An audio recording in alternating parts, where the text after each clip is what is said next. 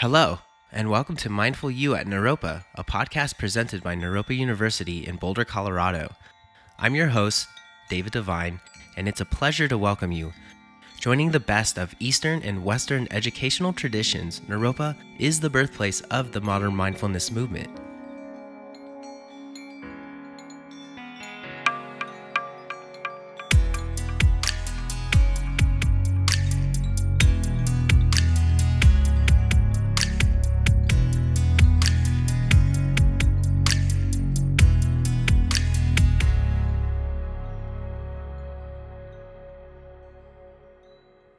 Before this very special podcast gets started, I want to inform you that I traveled on site to Berkeley, California to speak with Joanna Macy herself. While there, I had such a beautiful connection and conversation with her.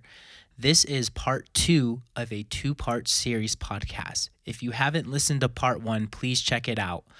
But if you have, please enjoy this episode. Thank you. So we talked about the spiral of the work that reconnects, and then you talked about how once you dare really see and speak what you've wanted to keep at arm's length, once you refuse to turn away and really suffer with your world, and then you realize that the world is flowing into you and the living planet becomes alive for you. And then it generates for you. So that's what we call seeing with new eyes. Everything looks different. Yeah. And we use practices that are inspired by what we call deep ecology, like the Council of All Beings, where we step aside from our human role, which is only the last chapter of our long planetary journey. As we know from the life forms we had in the womb of our mother, we had a tail and gills and fins. And so that we recapitulate that ontogeny. So as humans, we're just the last chapter. Just a little blip. Yeah.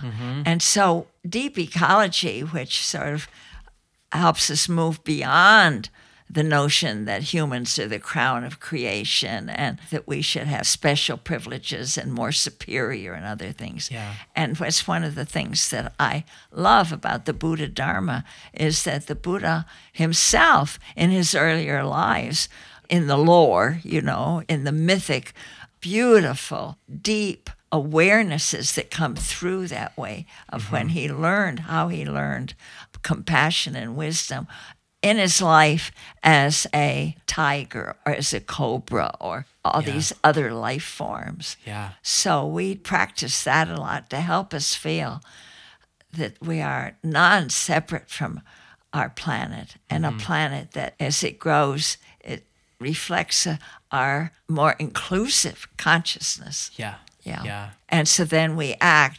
So the first poem that I encountered this poet, Rilke, Rainer Maria Rilke, was for me way back when I was in my 20s and living with 2 of my kids in Germany.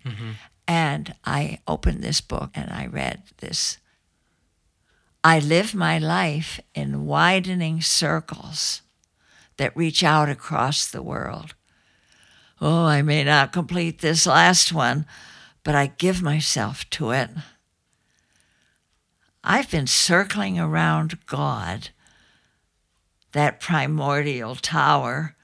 I've been circling for thousands of years, and I still don't know. Am I a falcon, a storm, or a great song? So that little poem has inspired a couple of the practices that we do in our deep ecology work. And it gives a way of singing that insight of deep ecology, which, like the Buddha Dharma, sees that mind is throughout. You don't just have mind with humans. Mind is throughout the whole phenomenal world. And that we can become one again with our world. We don't have to be afraid of it. We don't have to be in that horrible isolation of thinking we have to control everything. We can just be an ordinary strand in the web of life. And it's so beautiful. Just that. Yes. So then another one that has caught attention of the people in the work. Wait, I just said.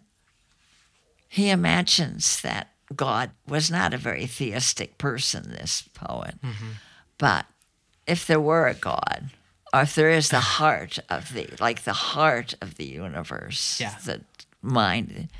So God speaks to each of us as she makes us, then walks with us silently out of the night. And these are the words we dimly hear. These are the words that the sacred can whisper to us.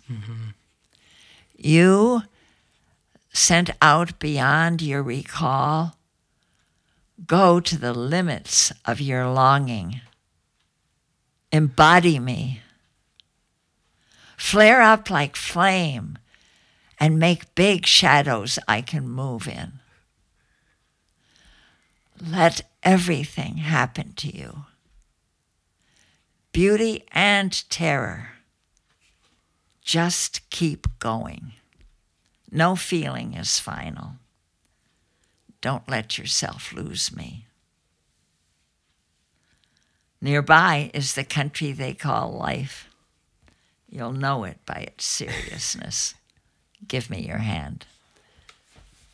Well, that's been set to music. So, but the idea has been for many of us, we're going out as bodhisattvas because we blend Rilke with the Buddha Dharma. We can't believe he wasn't a Buddhist, but this is my larger body. And whatever happens, let it be. And Buddhist practice, let everything happen. Beauty and terror. It's all part of the show. Yeah. Don't be afraid. Don't let yourself lose me. Let everything happen to you. Beauty and terror. Because you're here for the healing. You're here for the healing of it all. Yeah. And maybe it'll work. When you were talking about the circles, I was having this idea of the gravitational pull of God. Oh, yeah. So the center having this quantum bending, and then we're just like a marble, just getting closer and closer and closer to the heart of God because of the quantum pull. Oh, yes. And some people get really close quicker because of the work they do in the lives they've led. And other people are just so proximal, and they're just taking a really long time. Their orbit is a lot slower. And it makes me think of the beautiful powers in our lives of the distant planets like Neptune and Saturn and Jupiter. Yeah. Yeah. But then I was just occurring, sitting here with you, that we could say that poem. Gaia speaks to each of us as she makes us. Yeah. And walks with us silently out of the dark. Like our planet calling us into being, weaving us from all the strands, beginning from the formation of the galaxies. Ooh, yeah. And that we have been brought to this time when things are really dicey. Yeah. So Gaia says to us, flare up like flame and make big shadows I can move in. So don't be afraid of making a big show, because I'll be at work. Yeah. And I will work, and you will you can be okay, catch some attention there, and I'll work. And let everything happen to you. Don't be afraid. Let everything happen. Beauty and terror. No feeling is final. Joanna, your sword is so sharp. You know how to cut people so good. And I love it. I've noticed that your Buddhist practice, because the work you do is really hard and not easy and not meant for most. Buddhism is a hard thing to take on as well. But the coupling of the two has made you into such a badass. You have such great discernment, and you're really good. I'm feeling super energized in hope and gratitude and love and light. I feel so good right now. And it's just being in your presence, hearing what you have to say, and understanding the life that you led and knowing your history just makes me feel so good for the beings that will keep coming, because the shadows are getting bigger and she's doing her work. You know what I mean? It's just so good. And in the work itself, in almost every workshop that I do, and then those who have been taught directly by me love to bring it, is very explicitly from the Buddha Dharma, is the 4 immeasurables. And that characteristic of the Bodhisattva. And this was right from the beginning. I was just pausing because I was thinking of the story of how the Buddha, I'll just tell it, then you can. Please. Yeah. So there are these 4 practices that are called the 4 Brahma Viharas, or sometimes the 4 immeasurables. And I loved their wonderful practices. And I saw how they were being used in a Buddhist movement called the Sarvodaya movement in Sri Lanka, where I went to do a little over a year of field work. Yeah. When my kids all finished high school, empty nest, off I went. And so then when I went back to school, I began reading the scriptures, and I saw that when the Buddha gave this teaching, what the occasion was. And the occasion was that there were a group of Brahmin priests who didn't like it that Gautama, the Buddha, would not say whether or not he believed in a God. He was agnostic about that. And that upset them very much, because that's how priests made their money, by making rituals that only they could make. It was very expensive. Yes. And they had to say the right words, and often very bloody, because he sometimes sacrificed animals, even a horse. Wow. So these Brahmins wanted to nail him and get him to say there was or wasn't a God. Okay. And because they thought he's just slipping around. Though Gautama kept saying, stick to your experience. Don't claim things are true that you can't experience yourself. Yeah. So they came to him and they said, "Oh, revered sir, by what ritual do you get the soul, the Atman, or Atta, to God, Brahman?" Because that's where after a death of the father, usually they didn't bother with the mother, but you have this very expensive ritual. And they knew just to get the soul up to heaven. So they expected the Buddha to say, "Oh, I don't believe in rituals. They're expensive and bloody." Or he didn't say, "I don't actually believe that there is a God," or that I actually don't believe there's a separate self. But he didn't do any one of those. He said, "You want to know? I'll tell you." And he gave these practices as the ritual of going to heaven. Okay. And these were it was loving kindness, compassion, joy in the joy of others, and equanimity.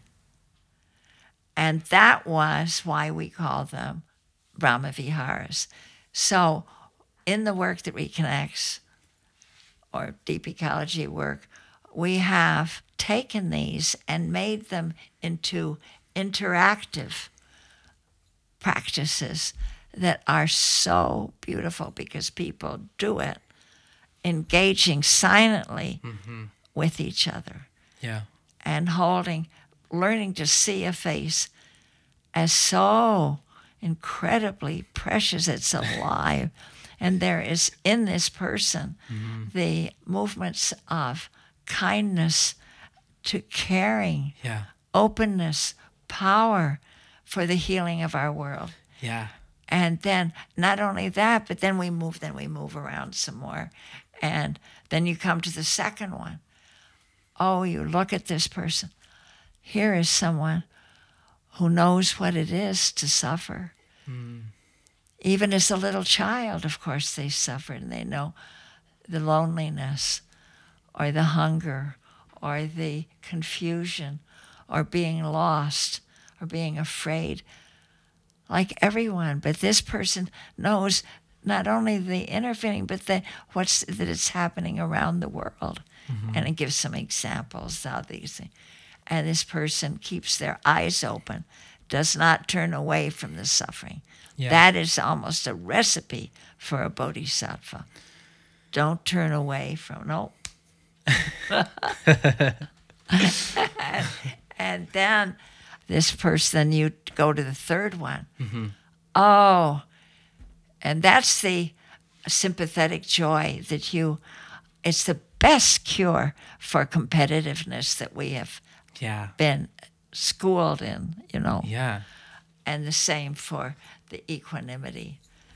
What I love about the Buddha Dharma is that these methods are given instead of just in my root tradition, which I honor. I honor my root tradition of Protestant Christianity.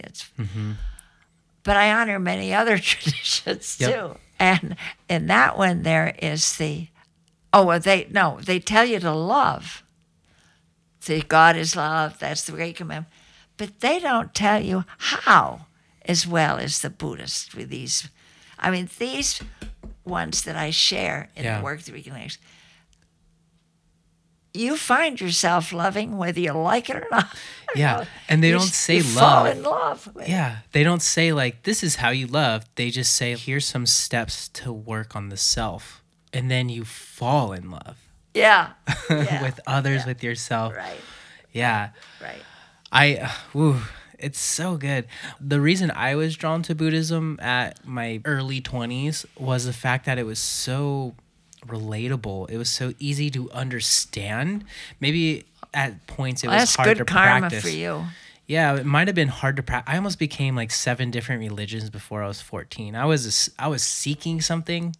Oh, boy, you were. I was going for something. I don't know what it was. I was just like, where's the spirit at? And it was in Buddhism. Buddhism's where I really found it. Well, did you feel that in one of your grandparents or your parents? I don't really know. Yeah, but you were looking for something. Yeah. We were super Catholic when I was growing up, and it was the thing we did every Sunday. I was a little lost lamb when I was... yeah. But I came across Buddhism, and I realized the kingdom of God is within. I don't need to go to a temple, but, being around community is a really good... way to develop that. But when you start reading the practices, you realize it's you that needs to do it. And what I like about it, that's beautiful. It's for doing. Yeah. I mean, you can say all the words you want, but unless you are actively practicing, then it's like, okay.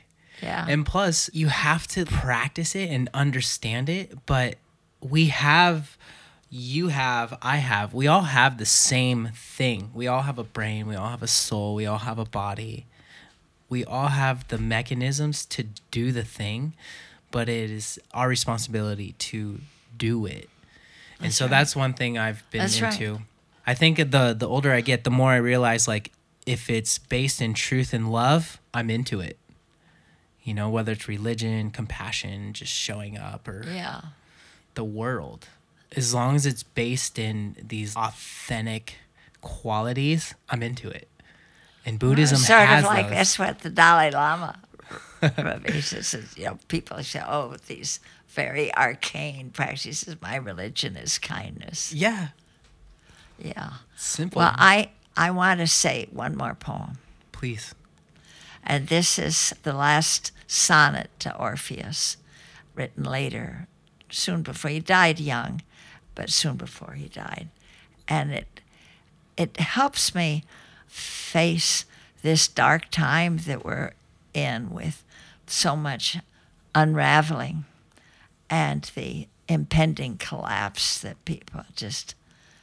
So it reminds me that I'm so glad to be here. I wouldn't have wanted this to happen on Earth with humans, and me not be there. Oh, I want to. Not missing that party. So, quiet friend who has come so far. I'm thinking of all the eons that we've each been around. Feel how your breathing makes more space around you. And let this darkness be a bell tower, and you the bell. And as you ring, what batters you becomes your strength. Let the darkness be a bell tower, and you the bell, and what batters you becomes your strength. So move back and forth into the changes. What's it like, this intensity of pain? Oh, if the drink is bitter, turn yourself to wine. In this uncontainable night, be the mystery at the crossroads of your senses and the meaning discovered there. And if the world seems not to hear you, say to the silent earth, I flow, and to the rushing waters speak, I am. Yeah. It's Wow. Again, it's the beauty of our earth. We're inseparable from that. Yeah. Our earth and the rushing water. Yeah. And got to stop the fracking. Seriously. Yeah. Stop it. There's just like responsibility. I love the self-responsibility. Yes. Holding others accountable once you've learned what responsibility means in your heart. And I mean, if everyone was set in that direction, we'd just be like locking arms in a different way. We can do this. We are doing it. We can do this. We can. And I want it now. No, but you're right. We can. And Yeah. now is actually the time. Now is the time. And you can see her up there on the corner of my fridge. Mm-hmm. She lives in my heart. Yeah. Greta Thunberg, she just listed her courage, and she speaks it so clear. Yeah. And she says, no, we don't have time to fart around anymore. Nope. Yeah. No Good. time. No time to be wasted. Oh, good. So upon my research, I started noticing the arc of your work and who you've become. And I was writing it out and I was like, how am I going to interview Joanna? Like, how am I going to do this? You've done so much in your life, and I just wanted to honor you in the way that you deserve. And I started realizing, like, you started out with Buddhism, and how I see that starting out is like, that's the study, that's where the development of work and the understanding of how things function ultimately. And then from there, you kind of went into the nuclear guardianship. So you became this empowered warrior, understanding and action. You were putting into action and engaging. And then from there, you realized the great turning. So you've understand how the shift of consciousness, the generations are shifting and bringing to light the realization, the evolution of everything. And then the culmination of everything comes out to the work that reconnects. So it's like you've done all this work, and then all of a sudden you've come to building something to gift to people, and it's the work that reconnects. And that's how I see you becoming and how your work flows. It's not necessarily a question, it's more of a noticing, I would say, of like Buddhism, nuclear guardianship, the great turning, and then the work that reconnects. It's like the arc of... Yeah, and then just drew a lot of people in there. Yeah. Because always this has been, from the beginning, interactive, finding things, trusting that everybody is a bodhisattva, whether they know it or not. Yeah. And then inviting them to experience, and then they become, as bodhisattvas, they have lots to show and say. Yeah. So that this is we're moving away, so I mustn't be praised for, as if I achieved this, because we've moved, as the great archetypal psychologist James Hillman says, we're beyond the age of the lonely cowboy hero. Yeah. This time, we're growing this together. We're waking up together. Yeah. It's too dicey now to trust someone who is a solo achiever. You get me? Yep. And there's so many people testifying to this. Like the Dalai Lama saying, I don't think there's not going to be another. Or Thich Nhat Hanh saying, the next Buddha is a Sangha. Ooh. Yeah. It's a community. That's it. And that there are others. There's another phrase of putting it in Jewish terms. We are moving, without it, we're not going to save the planet. A collective intelligence. And so it's everybody, all God's children want to have a part in the choir. Yeah. Sitting up there on the telephone wire, So the work that we connect is collectively grown. Mm-hmm. I've articulated it. Yeah. And I'm so grateful that I've had a role in it. Mm-hmm. But we don't have titles. Definitely.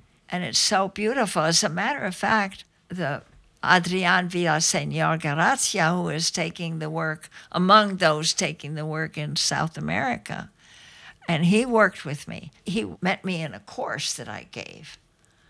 But the course itself was based on the work that we connect. But he just, I want to be part of that. And I said, well, so he's translated my books into Spanish, particularly Spanish of the Americas. And then in a piece he wrote recently, he said, people are so responding to it. It's because I wonder, isn't that amazing? Can this spread in the global South when it comes from the USA? Mm-hmm. I mean, because we are the villains as much as anybody. Our naked militarism. Yeah. And so I treasure in sub-Saharan Africa, there are people being trained to deal with genetically modified foods and other crimes peddled by corporations that grew out of us. And they use the Coming Back to Life and Active Hope. Those are the two books. Yeah. One published in 11, Active Hope, and the other in 14, Coming Back to Life, the updated guide to the work that reconnects. I haven't traveled there, but what they've taken the books and been trained in returning to indigenous jurisprudence for protecting their sacred land. Mm-hmm. And so in, whether it's Kenya, Ethiopia, or Ghana, or Benin in the West, or Zimbabwe, and they find, this work, we love this work. Oh, we do. And they learn, we love it because it fits, it goes with our indigenous spirituality. Yeah. And they go back to the shamans and, quote, witch doctors, the traditional teachers, the wisdom keepers of their villages. Many of them, they had been working for corporations that were peddling GMOs and other forms of, toxic fertilizers, all of that, which is now causing kidney disease and everything. Yeah. So they saw themselves as shining examples of modern people, not from the village, but now we know we're part of the world. And then they saw what was happening. So they've been given these books by the Gaia Foundation, which was raised money to help train them for jurisprudence for the earth and not to buy into the extractivism and the dominant corporate, so corrupt, they're corrupting these people. Yeah. I think your work has a relatability to anybody, no matter kind of where you're from, because it relates to the earth. That's right. So I'm inspired by Buddhism, but I'm not insisting you be Buddhist. Not at all. Yeah. But I tell them, I often use words. You know what I use? I use bodhisattva, because you're here for the healing of all, Yeah. And I use bodhicitta, that you in your heart is an energy and a desire for the uplift of all. Yes. Awesome. Thank you. So let's round it off. I have just a couple quick more questions for you. And I just want to know, in this moment of your life, what are some of the heart practices that you have? Like, what are some of the practices that you are doing? Meditation practice, mantra practices, or just thought practices or action? Well, I do gratitude because that's part of, from the workshops, it's really leading the workshops has bred in me instinctive turn toward gratitude, which is just so wonderful. So that's a blessing I've gotten from the work. And also the Brahma Viharas that I mentioned. And a practice that is becoming, that's very generative in me, is to honor and breathe my love for the earth. And what has helped me there has been, at the dawn of the Mahayana, the perfection of wisdom scriptures, there's a sacred figure. They didn't even have pictures of her, but they call her the mother of all Buddhas. And I've done scholarship about her and written about her. So she has kind of blended with Gaia.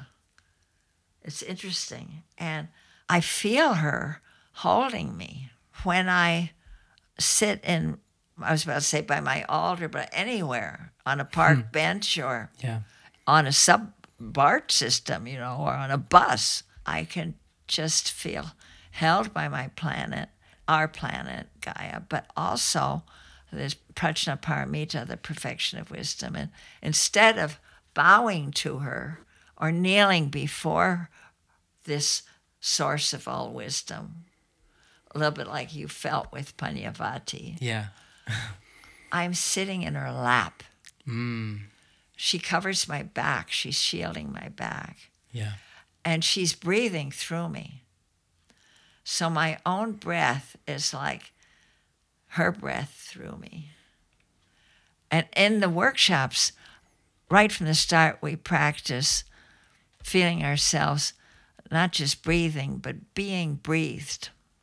That's nice. Okay, beautiful. So here's a question that I thought of. A lot of people interview you and they ask you questions, but I'm curious, what kind of questions would you ask people? What do you love?